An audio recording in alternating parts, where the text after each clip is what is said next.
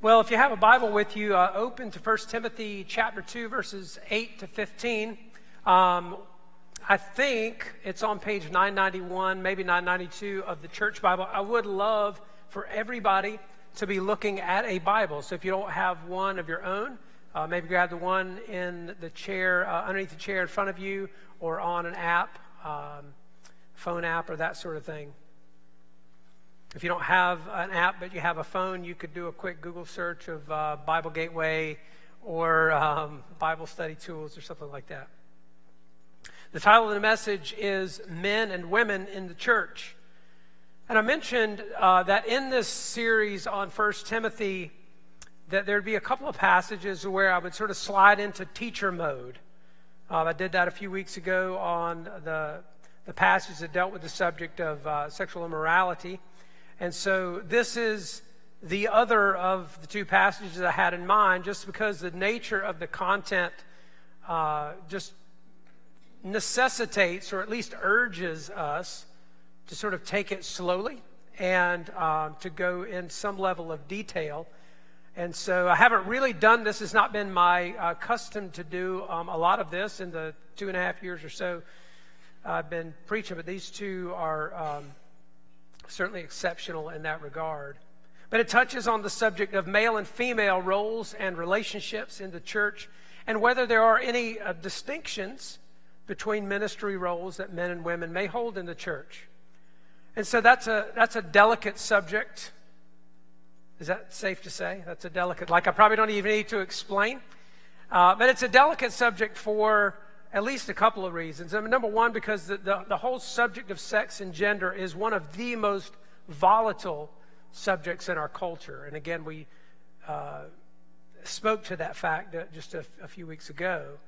But we're living in what has been labeled as the Me Too era, if you are familiar with that, hashtag or whatever, because of so many revelations that, of women who had been sexually assaulted, sexually harassed, just mistreated by men and that kind of thing, but particularly the sexual assaults. And of course, all of those kinds of abuses, sexual assault, sexual harassment, and just mistreatment by men, all of those have been true in the church as well as outside the church. And of course, that is all, so that reality is then compounded by the fact that in our culture, in some circles, there's even confusion about what a man and a woman are. Literally, having confused the issue of how do you define man or woman. And so in that setting, wouldn't you want to be me right now? But the second reason I say it's a delicate issue is because even within our fellowship and sort of how this relates to and applies to the church, there's some kind of open-ended issues for us and differences of opinion about it and that kind of thing. So it has the potential to be what I call a landmine issue. Where if you just walk up upon it carelessly, you get blown up by it. And so really one of my highest priorities in the way I'm trying to approach this message, and I actually, on my outline of this whole series, I allotted myself 2 weeks if I need it, and I actually will still do that if I need to. So I'll kind of take this a bit as it goes. But one of my highest priorities is to say, hey, there's a landmine, don't step on it.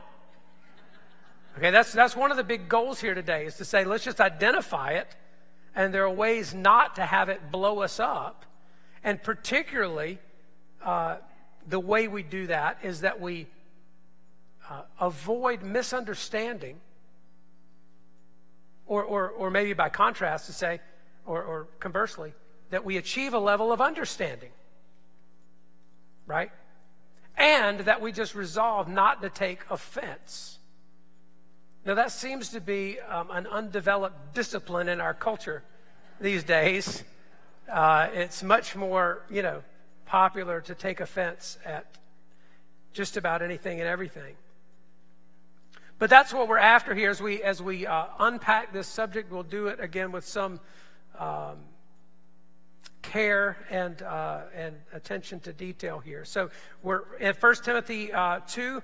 That's sufficient introduction, verses 8 through 15. If you're able, I'll ask you to stand, as we customarily do, for the reading of the Scriptures and just attentiveness to what God has to say to us in them. Beginning in verse 8 of 1 Timothy chapter 2. Listen to the word of the Lord. I desire then that in every place the men should pray, lifting holy hands without anger or quarreling. Likewise also that women should adorn themselves in respectable apparel, with modesty and self-control, not with braided hair and gold or pearls or costly attire, but with what is proper for women who profess godliness, with good works. Let a woman learn quietly with all submissiveness. I do not permit a woman to teach or to exercise authority over a man. Rather, she is to remain quiet. For Adam was formed first, then Eve. And Adam was not deceived, but the woman was deceived and became a transgressor. Yet she will be saved through childbearing if they continue in faith and love and holiness with self-control. Let's pray together. Father, it is always our prayer that you would make your word come alive to us. It is truth and it is life. And our souls are always in need of it. But God, we ask especially today that you would bring clarity, that you would give us ears to hear what you have to say in the Scriptures generally, but what you have to say to us individually and corporately this morning. So God, we're praying that you would do that. Would you minister to our needs as you know that we have them? Would you do that graciously? And even, Lord, out of this, equip us to be gracious in our dealings with one another. So God, would you speak your word by your Spirit through your servant to your people for your glory. And we know that'll be for our good. Move me out of the way as always, Lord, and use me as an instrument to communicate to your people in Christ's name. Amen. And you may be seated. You could say, in a very general sense, that the task of interpreting the Bible it involves a process of answering three questions. I'm way over generalizing here. There's a whole lot involved at times in answering those three questions, but generally speaking, we're always seeking the answer to three questions. Number one, what does the text say? Number two, what does it mean? And number three, how is that relevant to us? What does it say? Or in other words, when the Scriptures were originally written in Hebrew or Aramaic or Greek, how did those words and phrases get translated into English? We don't usually have to labor over that because we're reading it in English. Somebody has translated it for us. But somebody has had to make decisions about how to translate it. And sometimes it's not hard at all to determine, even in, out of the original, what the text says. But that's always a relevant question. What does the text say? What does it mean? And then how is it relevant to us? This passage is genuinely challenging on all three of those points. There are real questions and difficulties regarding what some elements of the text say. What are the right words to translate in English? Questions and difficulties about what it means, and certainly about how that is relevant to us. I call this a thorny passage. Right? I mean, there are some like this. In other words, don't reach your hand in the bush too quickly and just try to pick what looks like that pretty flower off of it, because you might need to prune some branches back or whatever, or cut, shave some thorns off of there before you reach. You just need to handle it a little bit more slowly and carefully. there are people who love the Lord, and this is really important. I think I might not represent this fairly and accurately today, but it's important for us to understand. There are people who love the Lord and who love the Scriptures, hold the Scriptures in high reverence, and handle them carefully, take them seriously, and who disagree about this passage. And that's actually one of the things that's important to understand why I said, I mean, it's a landmine issue, and one of the ways we can avoid the landmine is just try to at least understand that there are people who really regard the Bible highly and yet come to different conclusions about, again, its meaning and its significance. And so we want to sort of unpack this text just in sequence and notice what guidance it gives us regarding men and women in the church. And so we'll start right at verse 8, and I'll say I think what this tells us is that, because it speaks to men and women, but number one, that men are to exercise spiritual leadership in prayer and godliness. Men are to exercise spiritual leadership in prayer and godliness. Look at what it says in verse 8. I desire then that in every place the men should pray, lifting holy hands, without anger or quarreling. You know, having said in the previous section, if you were here, Paul said, essentially, pray all kinds of prayer for all kinds of people. You remember that's essentially how verse 1 of chapter 2 is summed up. And that whole section of verses 1 through 7 is summed up. Having said that, now he applies it specifically to men. And notice his most basic desire here. Men, I want you to pray. Did you catch that? I mean, he says, I desire that in every place the men should pray. So don't miss the obvious, in other words. And it's interesting, I don't know necessarily entirely the context of this first century Ephesian church setting, but it's interesting how much that needs to be said to men sometimes. Men, I want you to pray. If you're going to be spiritual leaders in your home, in the church, wherever else in between, I want you to lead in prayer. It's easy for men sometimes to check the list that says, I have a chainsaw and I'm not afraid to use it. You know, that I can do home repairs and things like that. By the way, check the list and turn it back in. We're thankful that you can do those things. This is the reason we're asking. But sometimes it's easy to do that, and it's real hard to make it to a prayer meeting, for men in particular. That's almost epidemic across the church in many places in America anyway. So don't miss that point. Men, I want you to pray. And of course, he says they should be cleansed of their sin, lifting up holy hands. It's not so much an injunction about lifting hands while you pray, although that would have been a common posture, but it's that let your hands be holy, and that you would especially be cleansed of anger and quarrelsomeness. And that was likely a problem in the Ephesian church because of the false teaching we read about earlier. I mean, it's probably created an environment where there's just dissension and division and quarrelsomeness. And of course, men a lot of times don't need help being angry and quarrelsome. And so that's probably always good, a good reminder to men. Hey, set aside the anger or the quarrelsomeness. But certainly there's a specific command there to the men. So men exercise spiritual leadership in prayer and godliness. The second thing we notice in verses 9 and 10 is that women are urged to strive to be noticed for good works, not good looks.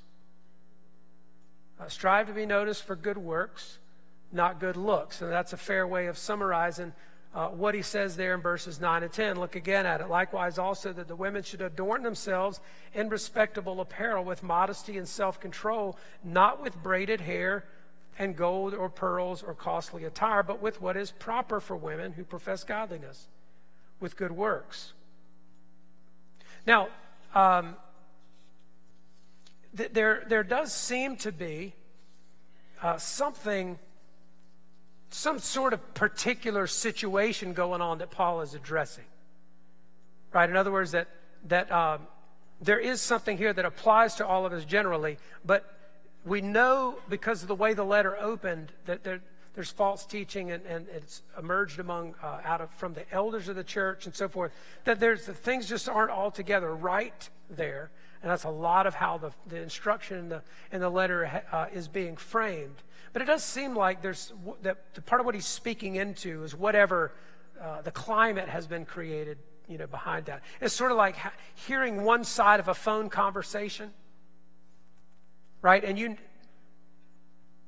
so something's up, right? You can hear somebody talking on the phone, and there's some kind of conflict, and you can maybe almost even get a sense from one side of the conversation what the conflict is, but not entirely because you're not hearing the other side. This is a bit that way reading passages like this, actually reading the epistles in a number of places, because he speaks to particular people on a particular occasion. There are reasons why he's written a letter.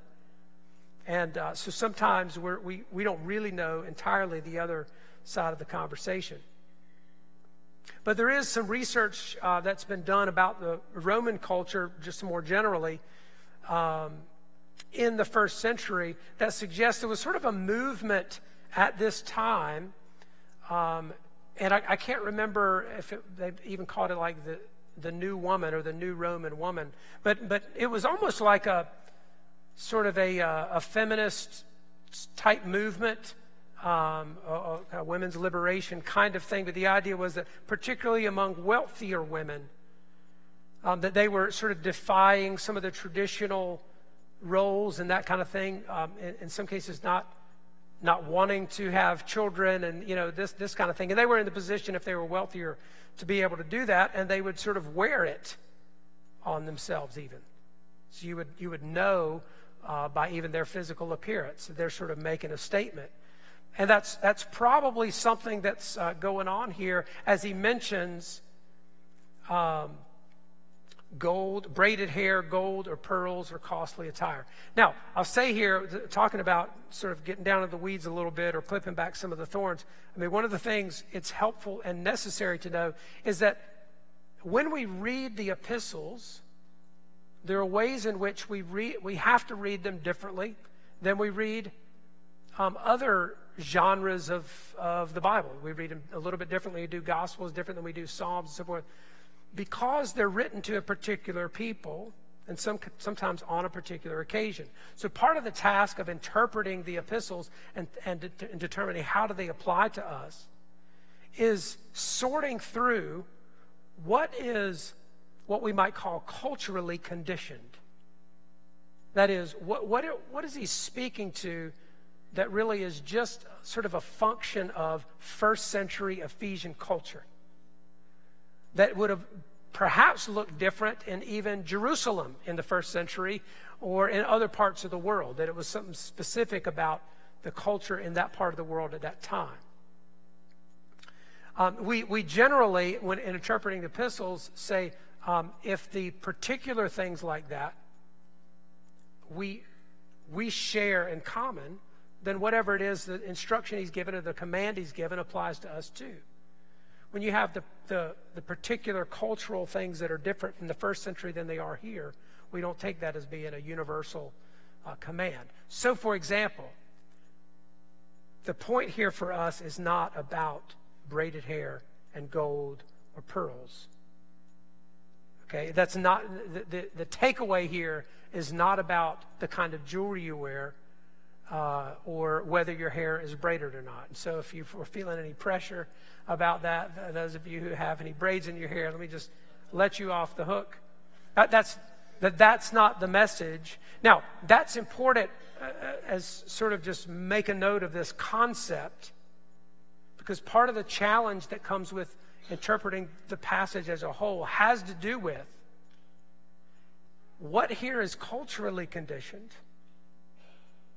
that only applies in the first century and so forth, and what applies universally.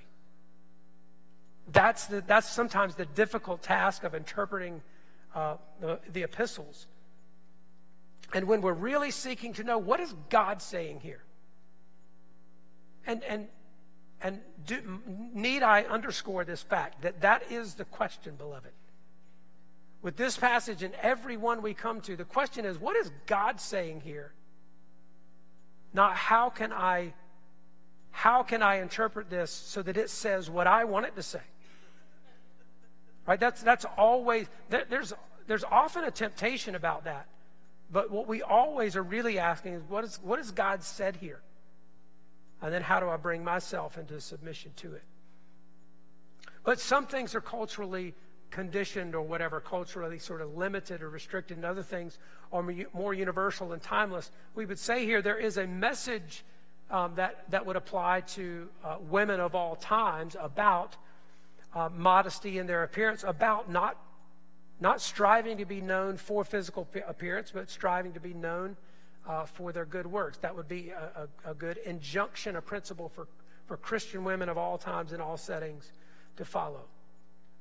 But then number 3, and where we really need to spend more time, is in verses 11 and 12. What Paul says is that women are not to be the teachers or rulers of the congregation. What he actually says is women are not to teach or exercise authority over men. I've sort of phrased that here as rulers, teachers and rulers of the congregation, because the congregation includes men, women, children, and adults, of course. But verses 11 and 12, again, this is where it's thorny all around. Maybe this is particularly so. Let a woman learn quietly with all submissiveness. I do not permit a woman to teach or exercise authority over a man. Rather, she is to remain quiet.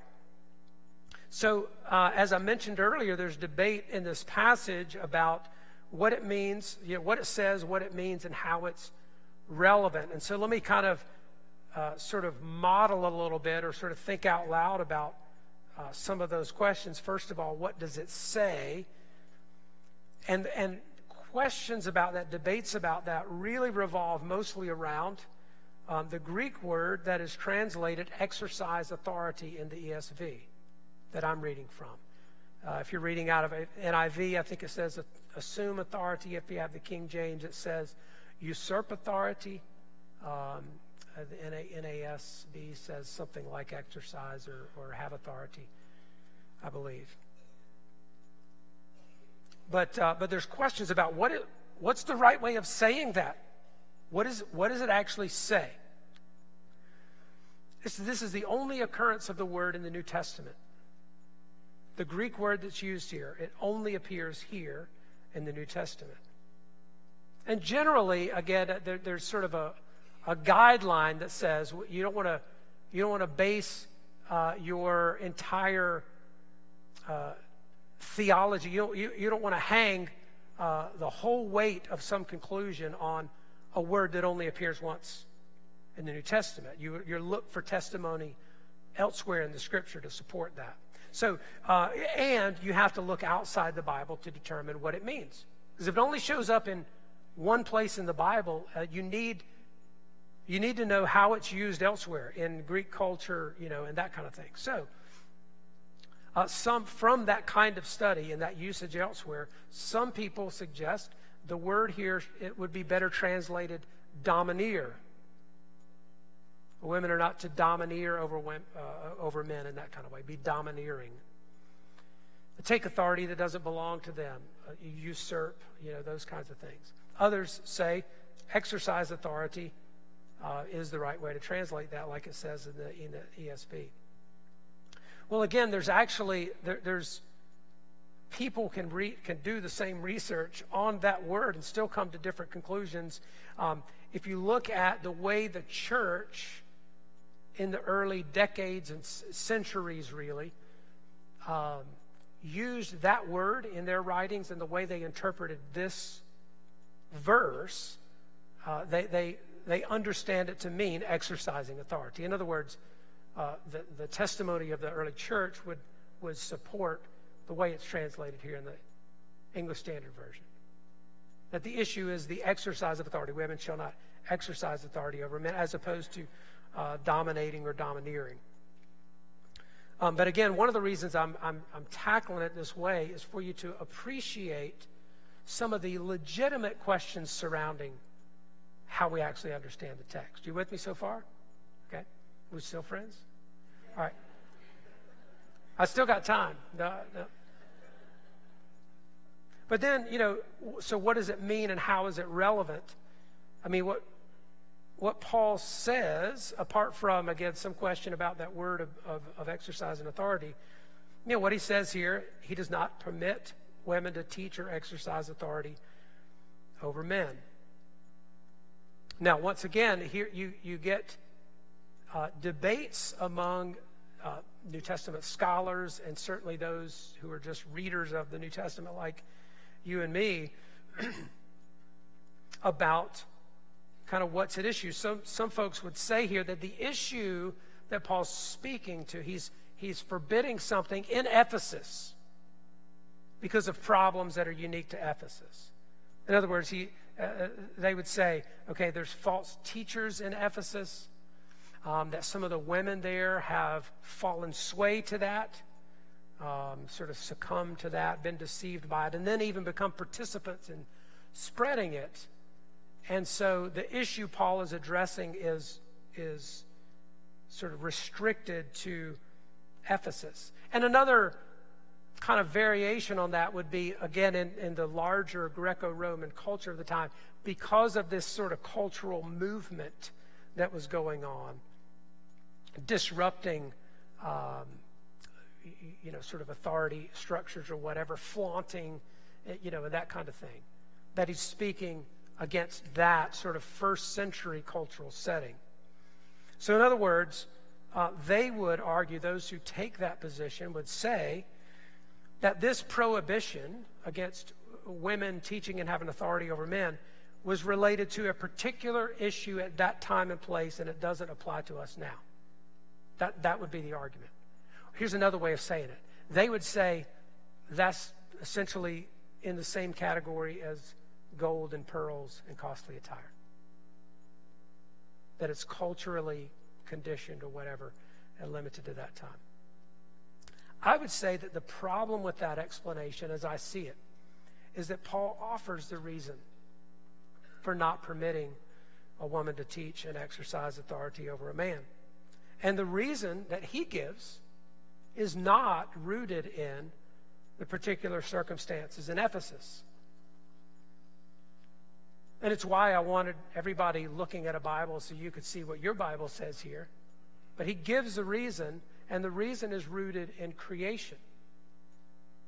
So look at verses 13 to 14. For Adam was formed first and then Eve. Adam was not deceived, but the woman was deceived and became a transgressor. Now, if those of us who are familiar with the Genesis account, you remember that Adam was actually given the command, don't eat the fruit of this tree.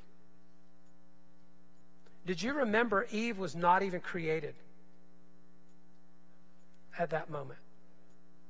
He gives the command to Adam, and then Eve is deceived by the serpent. She's actually, interestingly enough, as she answers the serpent, she's added to what God actually originally said to Adam. She said, yeah, we can't eat it or touch it. God didn't say touch it. But the point is, either Adam didn't communicate clearly what God had said. That's a real good possibility, I think. That the man didn't communicate well enough. Either he miscommunicated it, she misunderstood it or added to it or whatever. But the point is, she made a decision on their behalf, essentially. But the other thing you read in that Genesis account is Adam was right there with her. She's listening. She's making the decision. Adam joins in the sin, essentially, and the fall results from that. So my point is to say what Paul's making reference to there is that Not heaping blame upon Eve any more than there's blame upon Adam, but to say the fall, the means that led to the fall was that getting out of order. And Adam was the one charged with not eating that fruit. It wasn't Adam and Eve charged by God, although that certainly applied to both of them. You following what I mean by that? He was the one responsible for that, and he sort of relinquished responsibility when she made the decision and sin resulted from that. That's what Paul is referring to. But in other words, he's grounding it in creation. And though it seems obvious that there are specific issues going on in Ephesus that Paul is speaking into, he addresses the particular problem with a universal principle, as I understand it here.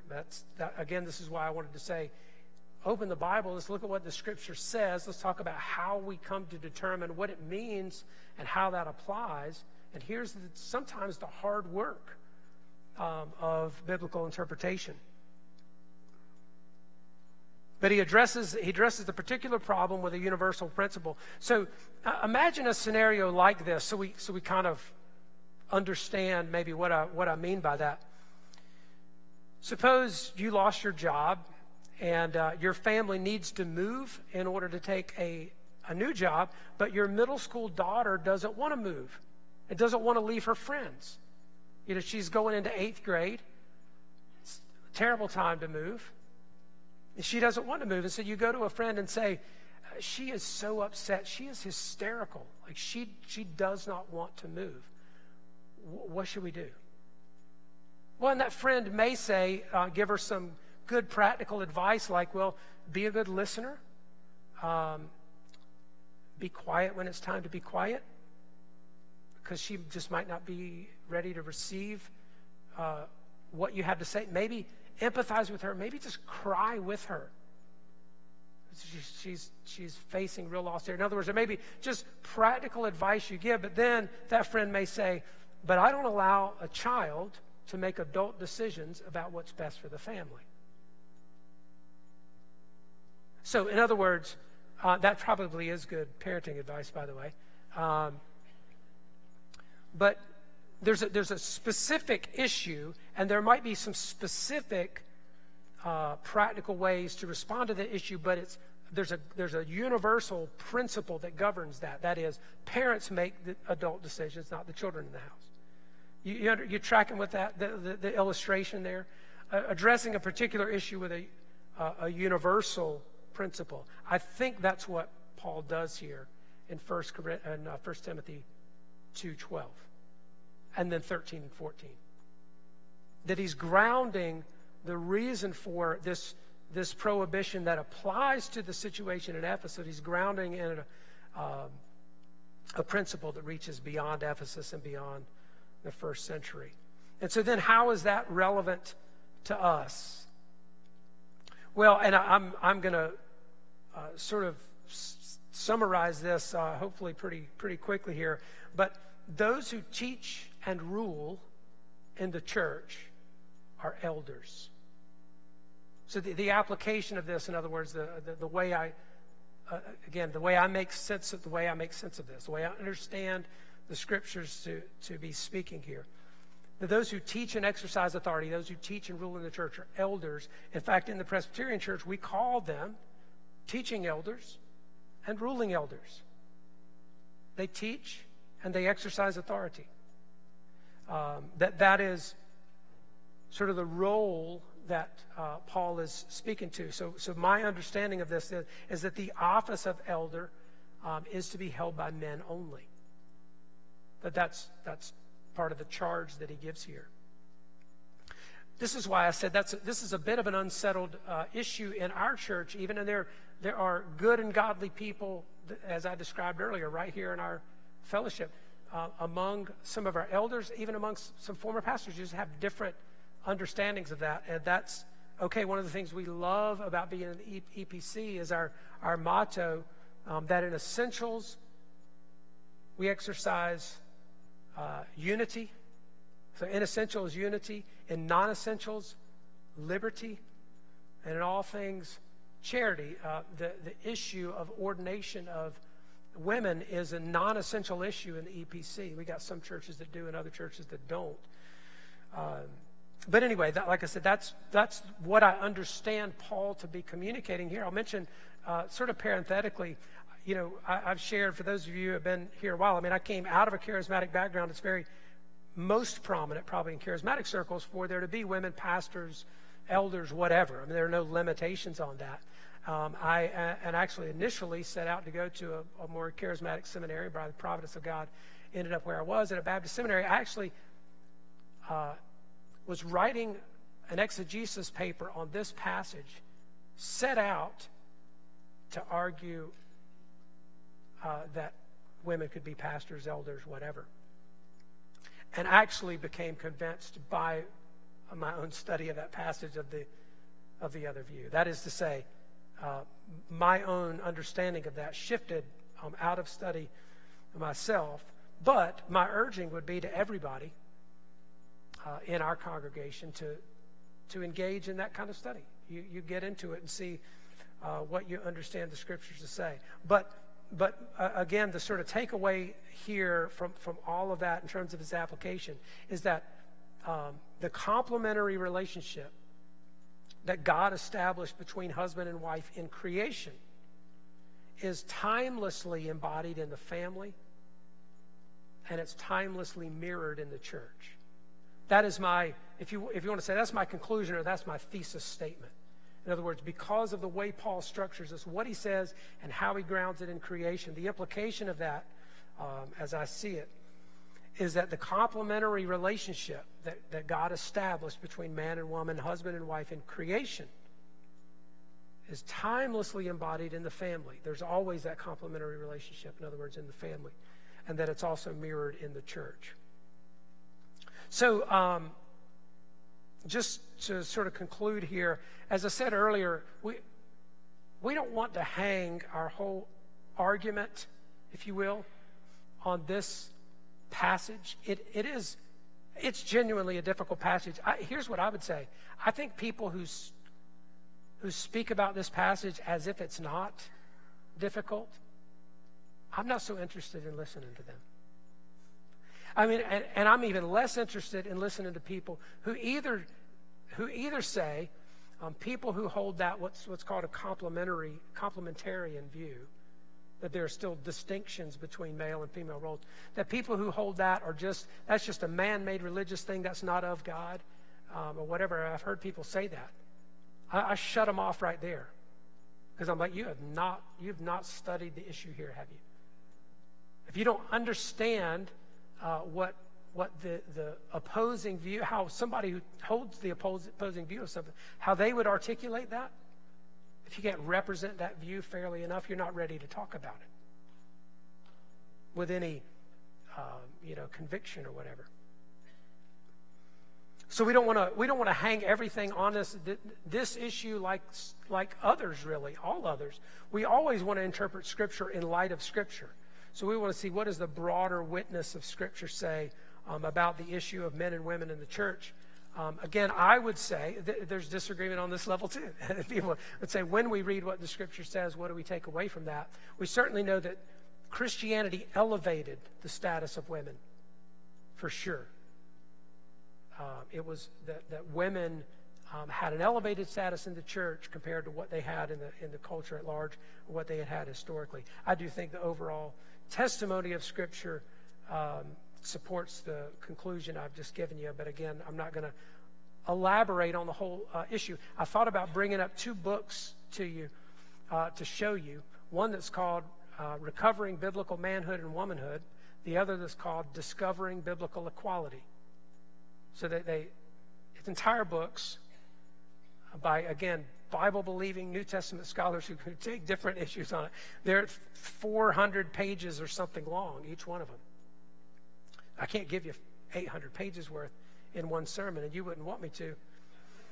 But there's much more. In other words, if you're really wanting to look holistically at the subject, you definitely need to look beyond this singular passage, because it is thorny and there are difficulties.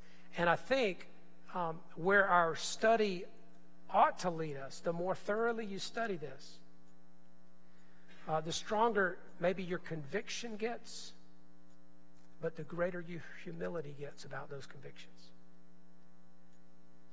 And that's really my hope here, is that we would, at the very least, sort of walk into discussions about this kind of thing, however and whenever they come up in the future, with some understanding and with some resolve not to take offense, because we understand. We might not agree, but at least we understand where people are coming from, so that we're not going to take offense. Well, I'll just sort of close on that note, and as I say, sometimes sort of tie a bow around this. I mean, one of the things that may be helpful to be reminded of is in the EPC, a congregation elects its officers. They're not appointed by session or by the pastor. So I'm not issuing any kind of decree here today. But, like I said, there's a takeaway for us just to study and discover what has the Lord said, how are we to walk in that, and how can we do that together in a spirit of unity and charity. Let's pray together. Father, we are thankful again for, always thankful for your word. Thank you, Lord, for a fellowship that loves one another well and has so often been able to walk together in unity, even in things, even in the midst of issues and circumstances that can breed disunity. We pray you'll continue to help us to do that. Lord, would you open our minds to understand with greater clarity this and other things that you've said in your word? Father, would you give us open ears to listen well to other people and how they understand what you've said in your word, that we might be strengthened by that exercise. So God, our fellowship is yours, your people, and we pray that you would work all things together for good for us who love you and are called according to your purpose. We ask it in Jesus' name. Amen.